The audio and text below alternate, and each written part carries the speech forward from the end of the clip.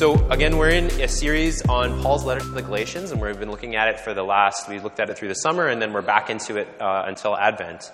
And Paul, at this point in the letter to the Galatians, he's speaking to people who have said, I'm going to put Jesus in the center of my life. I've received this gift of grace. And I'm going to put Jesus in the center, and I'm going to turn my life towards him. I'm just committed to that pattern of living. And then in the last 2 weeks, we talked about two things that means. The first is that means that we are that we're adopted people. That God has said, I want you. That we're children of God. That we're people that God loves. And the words that are spoken over Jesus are true of each of us. If you're committed to this kind of life, to putting Jesus in the center and continually turning your life towards him, that you are loved. That the words spoken at Jesus' baptism, you are my beloved son, I'm pleased in you. These are the words that are spoken over you. And then that you are heirs, that you receive the inheritance of God. And so that was the first week. And then last week we looked at another thing that's true about us, that we are free. And Paul here is saying that we're not just free from certain things, although that's true. We tend to focus on that as a church. But that we're also free too. We're free to become new people. We're free to become people that look like Jesus, to live in a free way. And today we're going to look at a third thing that Paul says. For those of us who are centered on Jesus, we've received grace and we're turning our lives towards him. We're committed to this pattern of becoming more like Jesus. So chapter 5, verse 16, Paul writes, I say then, walk by the Spirit, and you will certainly not carry out the desires of the flesh. For the flesh desires what is against the Spirit, and the Spirit desires what is against the flesh. These are opposed to each other, so that you don't do what you want. But if you're led by the Spirit, you're not under the law. So what is Paul saying here? What's the third thing that characterizes people who put Jesus at the center and are committed to turning our lives towards him? He says, those kinds of people are people who are in a battle. People who are in a battle. Now, I don't know about you, but for me, that's not something that comes to mind when I think about what it means to follow Jesus. In my mind, the story arc kind of goes something like this. Jesus is done. Jesus has won. I've received Jesus into my life. Now it's kind of like all good. But that's not what Paul is saying here. He's actually saying that part of following Jesus is actually entering into some sort of a battle. And battles by their nature are not easy. They're difficult. That's why they are called battles or wars. There's something going on here. So let's look at this battle metaphor a little bit more, what Paul is saying. So who's in this battle? There's two different opponents. There's the Spirit, and then there's the flesh. Now, first about this, Paul tends to write in polarities. So all throughout the letter to the Galatians, if you read it, he'll say it's either this or this. Here's what one author, John Barclay, says in his commentary. He says, Galatians is characterized by a starkly antithetical rhetoric. So the language of it is very stark, that there's either A or not A. It's antithesis. Paul typically sets before his hearers two and only two alternatives. And this is one of the main reasons I think that people like us, maybe in Vancouver, we live in a very pluralistic society. We tend not to like Paul. Is because he seems too brash. He seems too black and white for us. And we want to say, hey, Paul, there's often a lot of shades of gray here. But Paul is doing this for a purpose. He's trying to make it very clear for us that there's a way of following and a way of not following. And so he sets out these polarities throughout the letter, law and grace. You can be a slave or you can be a son. And here he's saying you can be someone who is led by the Spirit or you can be led by the flesh. So let's look at these two. So on one hand, we have the flesh. Now, this doesn't mean your physical body. If you're familiar with the story of the Bible, you'll know on page 1, it talks about people having a body, that we are made into a body, dirt and divine breath. And what does God say about this mixture, about us having a body? The word that's used again and again, 7 times actually, in the first narrative is that it's good. To be embodied is good. And then the last chapter of the story, not the last chapter of the book of the Bible, but the last chapter of the story that we live out is new creation. And in that part of the story, are we disembodied spirits just floating around? No, we're re-embodied people. And so to have a body for God is part of his story, and it's a good thing. It's a good thing. But our bodies are also broken. Like the rest of the world, sin cracks everything about us, including our embodied experience. And so what Paul is talking about here when he says the flesh is not necessarily our physical bodies, but the ways that we've turned ourselves away from Jesus. So all on this one, all of the red arrows, any one of us that's turned ourselves fully away from God, or the places that we're not allowing the Holy Spirit to speak to us, not allowing ourselves to be unchanged, or not allowing ourselves to be changed by the gospel, or the places where we partner with the dark forces in the world, rather than partnering with God. On the other hand, we have the flesh, or the spirit, sorry. That's the flesh, this is the spirit. And the spirit as well doesn't mean the non-physical part of us, but rather it's the places that we partner with God's Spirit. So we talked about this a couple weeks ago. The breath of God, the life of God, the presence of God, where we allow that to invade who we are and set us in a course and a direction towards becoming people that look like Jesus. That's what the Spirit means. Now, two things I want us to notice here before we kind of look at the next section of this passage. So we're in a battle, but both the flesh and the Spirit, Paul says, they have desires. They have desires, and the Greek word that's used here is the word epithumia. Epithumia. Let me tell you what Pastor Tim Keller says about this word. He says, literally, epithumia means over-desire, an inordinate desire, an all-controlling drive and longing. This is crucial. The main problem our heart has is not so much desire for bad things, but our over-desire for good things. I'm going to read that sentence again. The main problem that Paul is saying here is that our heart has is not so much a desire for bad things, but our over-desire for good things. When a good thing becomes our God, it creates an over-desire, an epithumia. And Paul says that sinful desires become deep things that drive and control us. So Paul is saying that our desires, the desires that we have as human beings are good. The desire for food, the desire for sex, the desire for comfort, the desire for security, all of these things are good.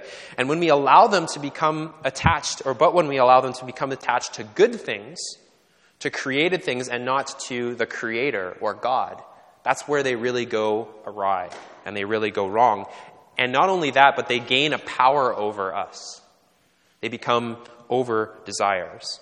So that's the bad news, is that the flesh has desires. But there's good news in that's the Spirit has desires as well. Now, in the Greek, it doesn't say that the Spirit has over-desires, epithumia. It doesn't use the same word. But it's a strong, strong desire, this urge that God has, that the Spirit has for us to become people who look like Jesus. That there's actually a desire, because the Spirit is a person, that we become people who look like Jesus and we're remade into what we are always made to be. And this is interesting, I think, especially in our world, because as Christians, I think we generally talk a lot more about what we believe, what we think, rather than what we desire. And what we think are usually the things that make up the boundaries that we've been talking about, our behaviors and our thoughts. Or if you're part of kind of a fuzzy way of thinking about church, they're the things that you try to reject, the way that maybe your parents thought, or the way that the church is portrayed in the media. But Paul is asking us to actually focus on something quite different here. He's saying focus on not what you think necessarily, not that that's not important, but the heart of the issue is your desire. What do you want? And James K. Smith wrote a great book called You Are What You Love. And I want to quote him extensively here because I think he says this so much better than I could. He says, what do you want? That is the question. It's the first, last, and most fundamental question of Christian discipleship. Our wants and our longings and our desires are at the core of our identity, the wellspring from which our actions and behaviors flow. See the order there? It's what we want. That's the most primary thing about us. Our wants reverberate from our heart, the epicenter of the human person. Thus, Scripture counsels, above all else, guard your heart, for everything you do flows from it. So it turns out this verse is not actually about making sure women don't date till they're 21, guarding their heart. It's actually about watching what we love, being careful about the orientation of our desires. So discipleship, he continues, we might say, is a way to curate your heart to be attentive and intentional about what you love. So discipleship is more a matter of hungering and thirsting than of knowing and believing. Jesus' command to follow him is a command to align our loves and longings with his, to want what God wants, to desire what God desires, to hunger and thirst after God and crave a world where he is all in all. A vision that's encapsulated by the shorthand, the kingdom of God. That's what Jesus means when he uses this phrase, the kingdom of God. Jesus is a teacher who doesn't just form our intellect, but forms our very loves. He isn't content to simply deposit new ideas into your mind. He's after nothing less than your wants, your loves, your longings. His teaching doesn't just touch the calm, cool, collected space of reflection and contemplation. He's a teacher who invades the heated, passionate regions of the heart. I love this quote, and I think it really puts very starkly where we get off on the wrong foot in Christian discipleship. Because for many of us, we know a lot about Jesus. We know a lot about God. You sat in maybe hundreds or thousands of sermons just like this, and you've got things deposited into your head. James K. Smith in his book, he uses the visual. He says we're like brains on a stick. That's how we think of ourselves as Christians. Just deposit more information into the brain. And of course, we're whole body people. That's what the Bible says. But we're not just brains. He's talking about something so much more, that we need to be formed by our hearts. And so the problem with that way of thinking is that we're brains on a stick, is that we leave this place and all of a sudden we're going out and our hearts are being formed by something else. By every advertisement that we see, by everything that we do on our phone. And we're not being counterformed in the places of our hearts. And so our hearts don't long for the kingdom of God. Our desires are pointed in one direction and our brains are pointed in another. And so what does Paul say in this passage? What ends up happening? We do what we don't want to do. We know what to do, but we feel completely unable to do it because our hearts actually are running in a very different direction. So what Paul is saying in this passage is so important for us. The battle here he's talking about is not simply for our minds, it's actually for what we love. What do you love? A fundamental question.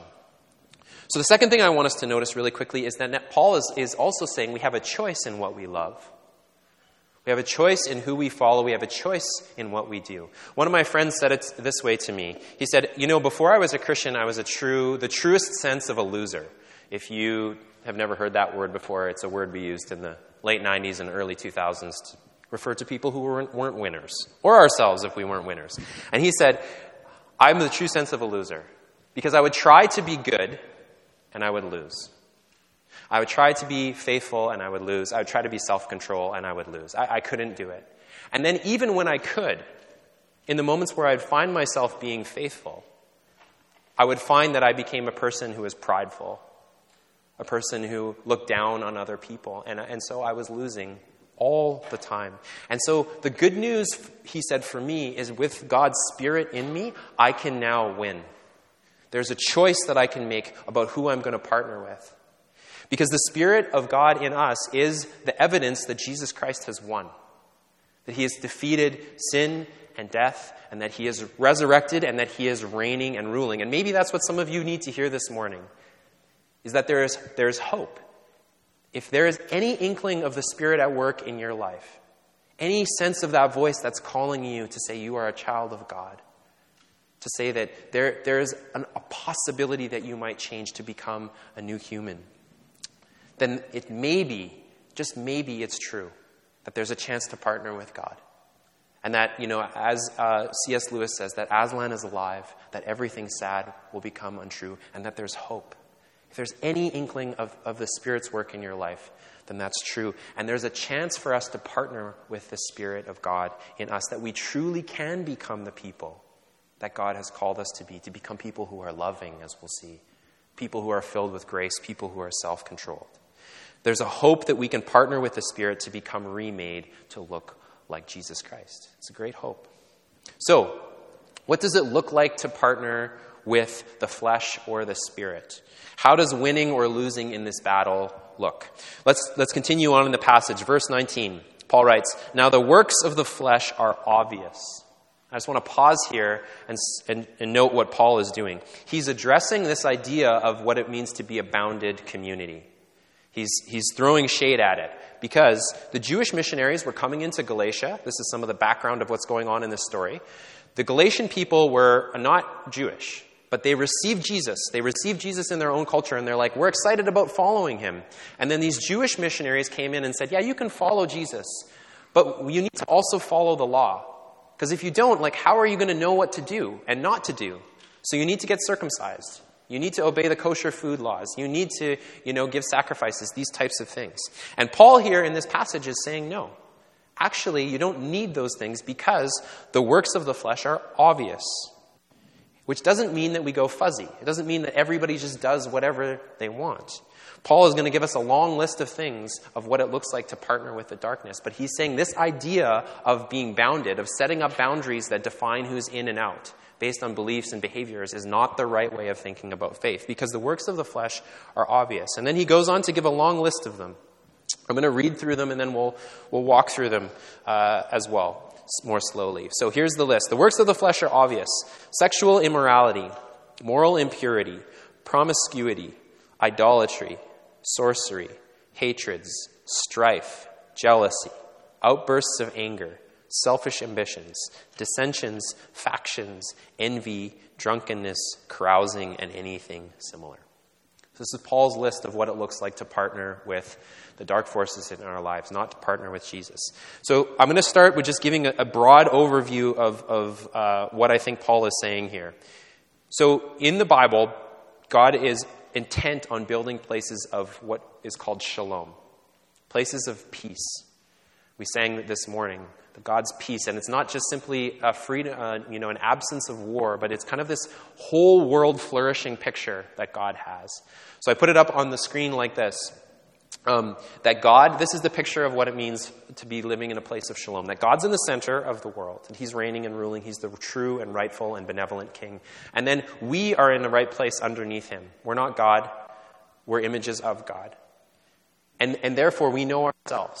We're in right relationship with ourselves. We're also in right relationship with our neighbors, with people, because God is in the center. And then finally, we're in right relationship with our world, with our environment, with the creation. And this is the picture that God has of shalom, of the vision he has for our world. Now, Paul is saying here that all of these things that he's talking about are destructive to this. They break down the barriers between these different components, us and God, us and each other, us and our world. And so this is what Paul is trying to do. He's giving a list of things for him that move us away from this picture of flourishing. So let's look through them a little more categorically. The first three are about sex and sexuality. And Paul is saying here that there's a way of using sex and sexuality that breaks down shalom. And in the Bible, sex can be a really beautiful thing, or it has its place within the story. It's not the high point of the story. Like it's not the thing that goes to the top, the high point of what it means to be human. I was going to use another word there to describe that, but then everyone would probably just giggle. It's not the high point of what it means to be human. It's also, though, not something that's dirty and nasty and filthy. The Bible has 66 books. And if you think about it, of all the things that God could write about in those books, of all the things that you would want to know if you could come face to face with God, one of those books is a sex poem. So, for God, there's a beautiful place for sex. It's not a nasty or dirty thing. It's not also the height of what it means to be human. And I want to add one more thing that I've learned in my study of Galatians. In that society, especially for a man, what it meant to be a man was to have sex with someone. And specifically the idea of dominating somebody. In their society, that's how you became a man, is going through that process. And so Paul is saying, that's not what it means. That's not what sex is about either. None of those three things. It's not the high point of what it means to be human. It's not the grossest, nastiest thing about what it means to be human. And it's not about your identity as a man or a woman, your ability to dominate someone else. Rather, for Paul, sex has a place. It's between two radically committed people in a covenant relationship, and it happens in a sacrificial, generative way that mirrors the love of God. That's what Paul is talking about here. And so when we act outside of this, the Bible says that it's destructive to all of these relationships, to our relationship with God, to our relationship with ourselves, our relationship with others, and our relationship with the world. And you've turned yourself away from God, and you're mobilized by another story, another spirit in the world, a spirit of self, a spirit of a different story. Now, some of you would love way more detail, and you're like, well, what about this? What about that? Well, Paul here is actually writing in somewhat of ambiguities, I would say. And so it's an invitation for us to understand the rightful place of sex in our world by reading the story. That's what Paul is saying. Go back and read the story and read it together. What does appropriate sex look like? And then we can understand what it looks like to walk in line with God or walk away from him. So sex and sexuality is the first thing that he addresses. The next two are idolatry and sorcery. Now, these two were really big issues at the time that Paul's writing. So idolatry is worshiping something that's created rather than the creator himself, our God. And at the time of Paul's writing, there was a lot of pressure for people to worship in their local cults and their local temples, and then also the emperor that was there. And so this was a very real thing that people were doing. And then the second is sorcery. And sorcery is an attempt to manipulate those gods in your favor. So I do something in order to try to manipulate the God that they will act in favor of me. And these were real things that the Galatians practiced. You can just imagine if you're those Jewish missionaries that had come and are trying to get the Galatians to become like Jewish people. You could be, along with these two things, you could be like, yes, tell those dirty pagans to stop going to temple and stop doing sorcery. And Paul would agree, like, these things are not part of what it means to follow Jesus. But he also is saying something much deeper in this passage. He's saying anywhere that we put something, anything, good things. Remember what Tim Keller said, good things above God. It's idolatry. Our families, our homes, our RSPs, our career aspirations. Any time that the watermark goes like this, God gets a little lower, and those things take more of our focus and our attention and sacrifice. Paul is saying that's idolatry. And that can happen to anyone. And sorcery is the same thing. The ways that we try to manipulate God. And it could be by doing good things. It could be like, you know what? I could stay at home at Thanksgiving and enjoy one of these the last beautiful days in Vancouver, but I'm going to come to church. Because, and maybe it's in the back of our heads, God will kind of like owe me. I got a big promotion coming up, so, I don't want to screw it up, right? And it's these ways that we subtly take on the perspective of sorcery in our lives. And so Paul is saying all of us do this. We try to manipulate God. We make God in our own image. And he says these things turn us away from what it means to follow Jesus. The next 8 are about relationships. The next 8, I think there's 13 in this list. 8 of them, over half of them, are about relationships, and specifically about community. I'm going to read them again. Hatreds, strife, jealousy, outbursts of anger, selfish ambition, dissensions, factions, and envy. Now, one commentator said this, most of these need little comment, since they and their liabilities to community are indeed evident. And I would agree with this commentator, what they're writing, that they're evidently bad. Like, nobody in here would say, hey, come join my volleyball team. It's just people that are just filled with rage and anger. There's so much dissension. It's awesome. You should come. The setters hate the liberos, and the powers hate the offside. Like, nobody's going to join that team. That's not how we market it, because we know that those kind of communities aren't good. But here's my problem with just breezing past this list, even though it is obviously not good for creating any kind of community. Here's what happens. Here's what I tend to do when I go through this passage that Paul is writing on. I look at the things that he says about sex and sexuality, and I'm like, okay, I know that's important for us to talk about. And I know that there's something there that we need to have some direction on. And then when it comes to idolatry and sorcery, I'm like, okay, yeah, those are obviously bad. Those are things that we should not do as the people of God. But then I get to this section, and I'm much less decisive about what I think about this section. Because if I'm honest with myself, I see myself in this part. I am a person who will struggle with envy. I am a person who's going to let my selfish ambition get in the way of what God wants to do in my life and in our community. And so what happens is I do something like this. I create something like this in my own mind. A boundary. Where the things that I don't struggle with, I put them outside. Oh, yes, Christians shouldn't do those things. But the things that I do struggle with, I'm like, this is part of the human condition, isn't it? We're all trying our best, aren't we? And I've created a new bounded set for myself and for us. And here's the problem. If I do that, and if we all do that, and I think that many of us do, what happens? We find a church that's really hard on sex and sexuality and idolatry and sorcery. No Harry Potter. Hard-lined about that. But we're just as hate-filled and angry and selfish as anyone else. And people from the outside look at us and they think, like, why would I become a Christian?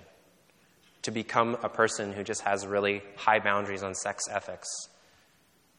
And then I'm not helped at all. And what I see within the church is just people who are hypocrites, who say we're run by the love of Jesus. But then this list is just as true inside and outside the church. And to me, that's why specifically in this section, we need to double down, I think, as a church.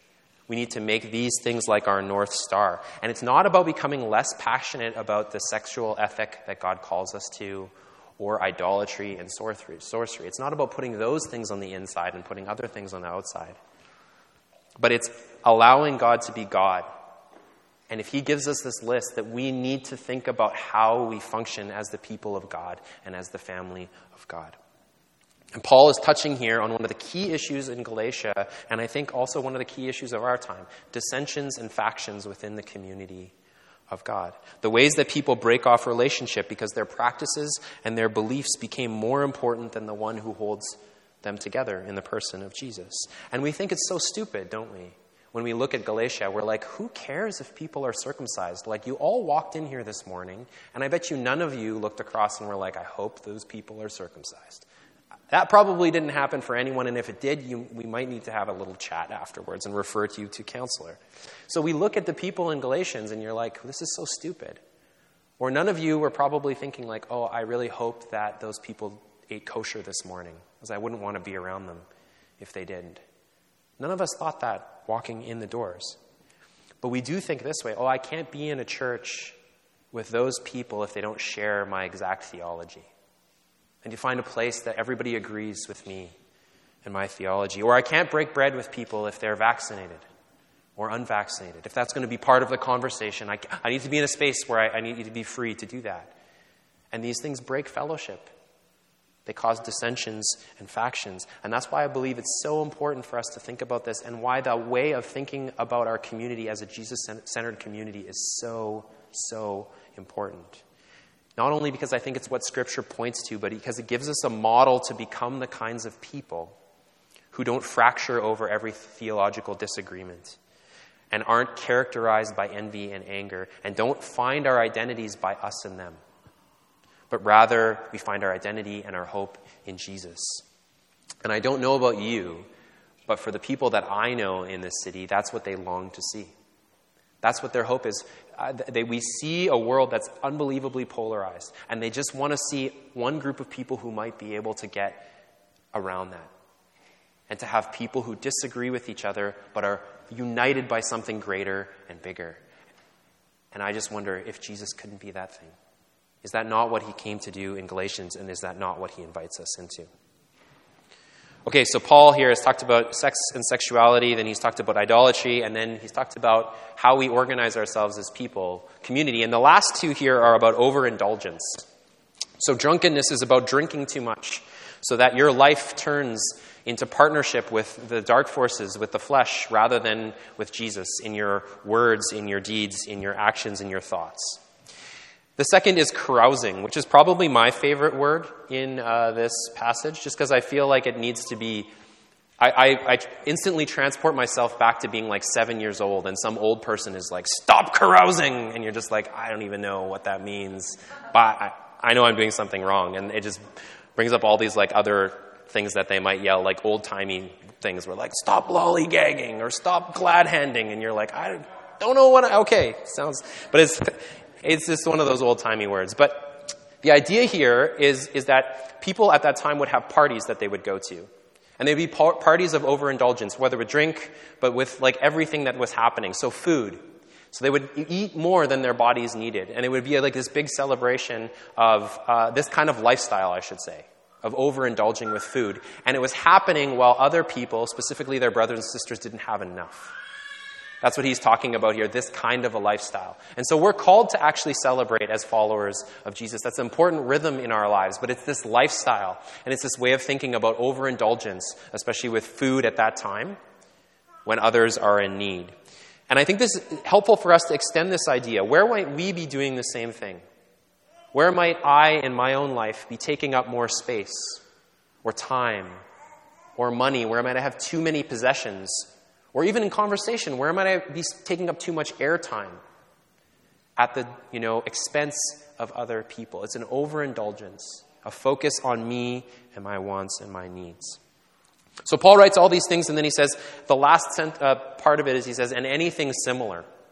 Which I kind of feel like it's just like he was like, had to go to the bathroom or something, and he's just like, the other stuff that you shouldn't be doing. And if you're like me, you're like, maybe you could spell it out for us, though. That feels like, just be a bit more specific. And this list is super important, and it should 100% guide us as followers of Jesus today. But Paul is also saying with this last phrase here that he's not limiting it to this list. In my research, this list is very specific to what's going on in the Galatian church at the time. Each one of these things are things that we could spend a lot of time talking about in the history, which I'll try not to bore you with.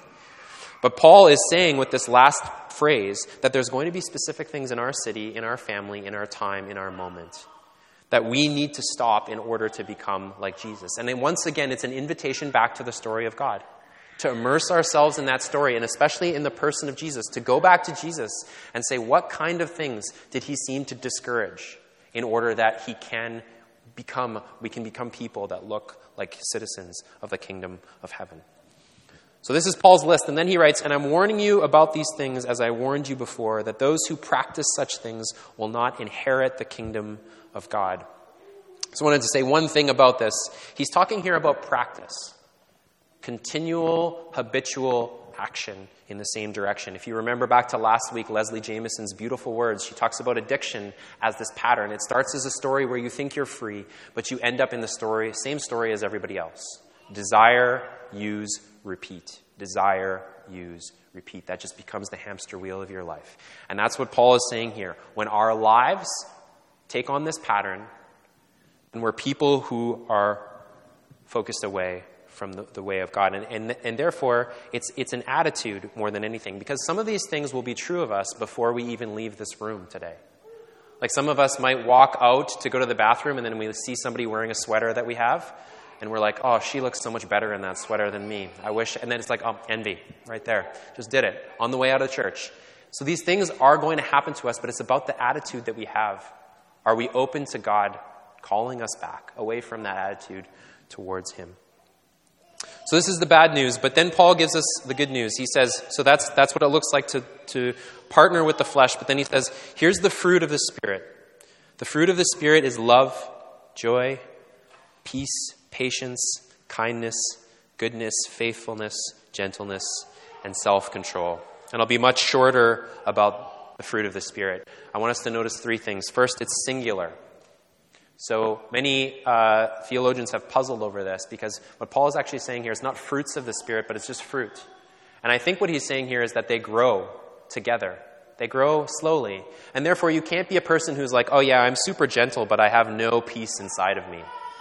Paul's not interested in that because we're following a person. We're following a rabbi, Jesus, and we're going to become like him in many different ways. And there might be certain things that God calls you to. Like even as I read this list, there might be certain things that ping in you that the Holy Spirit is pointing out and saying like, hey, that's not true of your life. And so you might want to put some habits into your life to focus on that. How do I cultivate joy in my life if that's something I'm lacking? But grow together.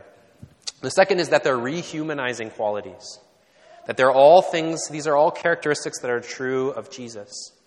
And therefore, as we become new humans, as we become remade, they're also all things that become true of us, as we become people that look like Jesus. And then the third is that they're characteristics that create shalom. They're characteristics of people that fit into that story of God. That he's in the center, that we know ourselves and we're radiating out his love into the world. That they help us, in other words, to love God, to love our neighbor, and to love the world. That I've received this grace from Jesus. He's at the center of my life, and therefore I'm becoming more like him, and I can bless the world. Paul says there's no law against these things. And here again, he's throwing shade at the Bounded Set community, who is coming and saying to Paul that we need these laws in order for people to know the direction. Now, Paul is not saying here necessarily that there will be no country that creates laws about joy or self-control. Maybe that's what our country is up to these days. It's like, you want to be self-controlled? You get out of here or go into jail. That's not what Paul is saying.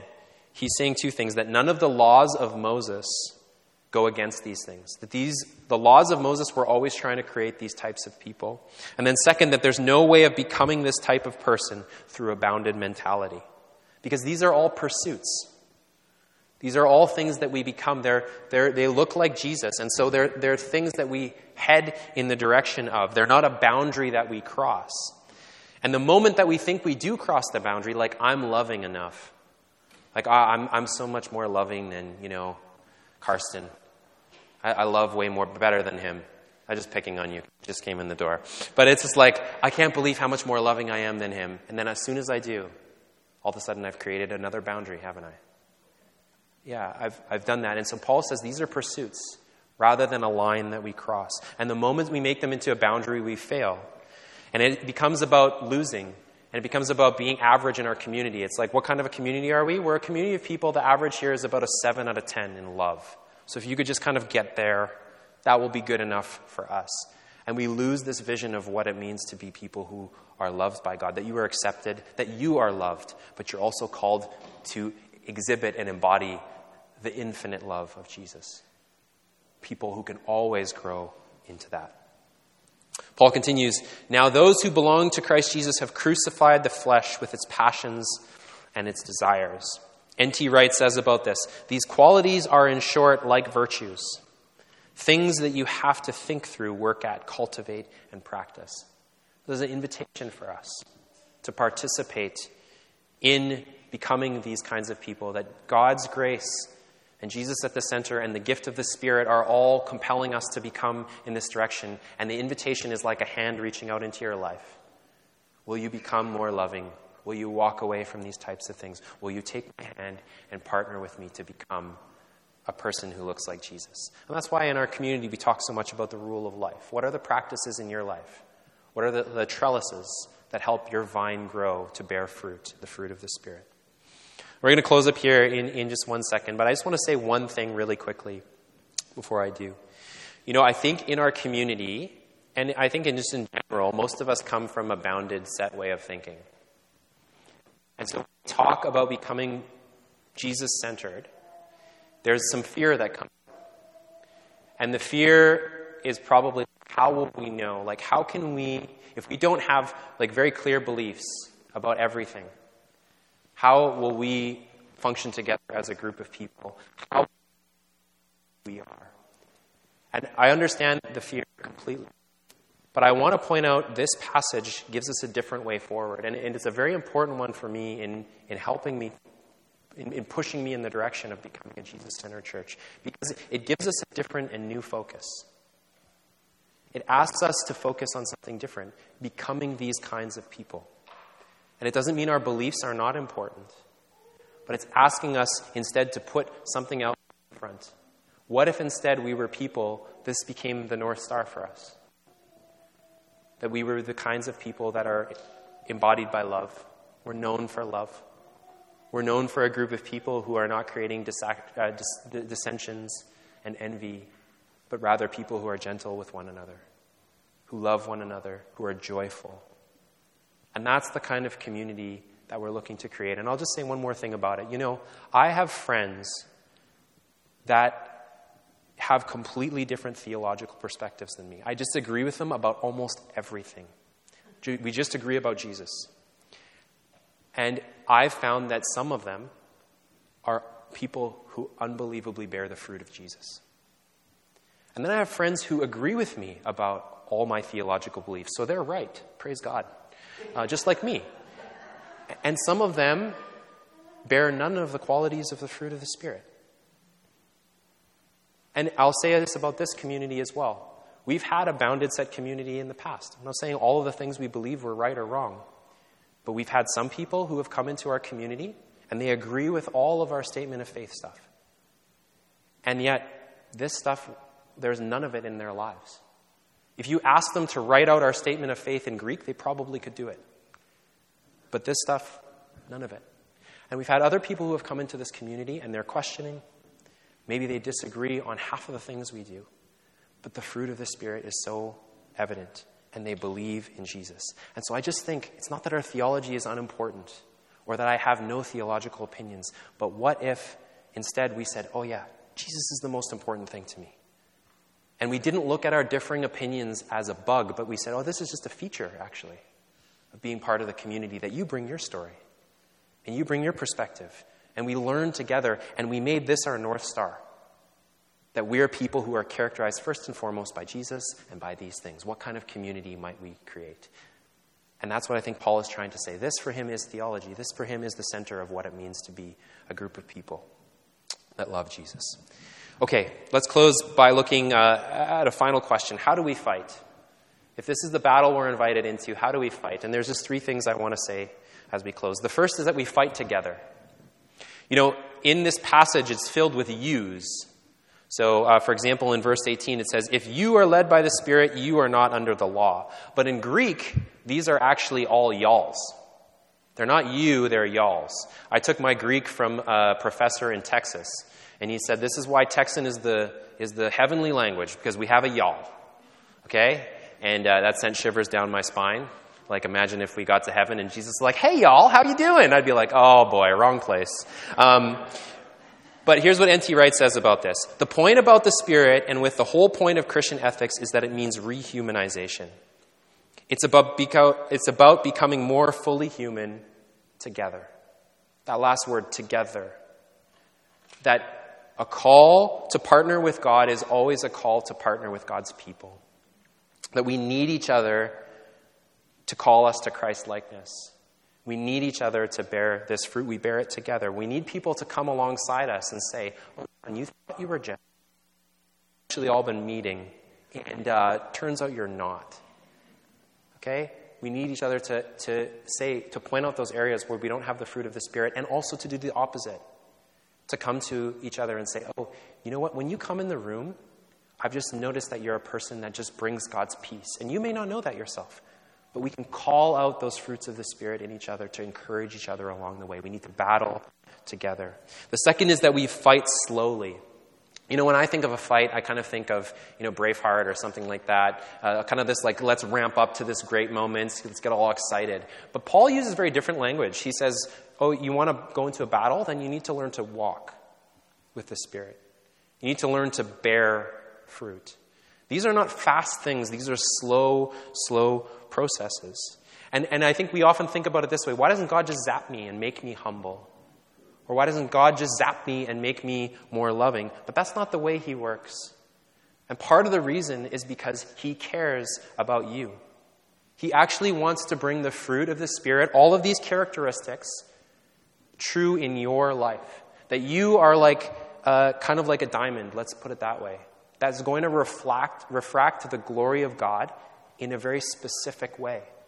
And it's going to take time in order for you to become that person. He's concerned about you because he actually wants his life and the life of Christ to reflect through your life.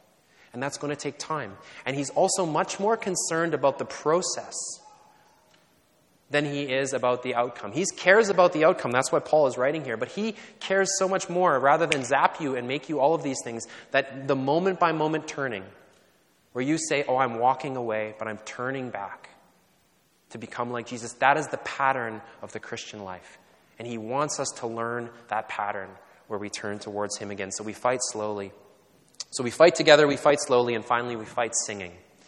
James K. Smith, I quoted him earlier from his book, You Are What You Love. He ends his quote like this. How do we learn to love? How do we learn to love? He says it's through worship, of which singing is one of them. Worship is the imagination station that incubates our loves and our longings so that our cultural endeavors are indexed towards God and his kingdom. If you're passionate about seeking justice, renewing culture, and taking up your vocation to unfurl all of creation's potential, if you're interested, in other words, in bearing fruit, then you need to invest in the formation of your imagination. You need to curate your heart. You need to worship well because you are what you love. So let's fight together as I invite the band up. Let's close in prayer. And let's respond in worship as we fight singing with each other. Let me pray. Father, thank you for this passage and for this invitation to become like Jesus. So I pray for each of us that we would hear your invitation, like I said, that we would see your hand of your Spirit reaching out to us, and that we would take your hand to become the people that you've called us to become. As we sing now, may these words become more than just words that we say, but would they become things that are true of us? Would they be shaping our loves to become more like you and to gain a vision for your kingdom? So we ask that you would lead and guide us as we sing together, and we pray these things in Christ's name. Amen.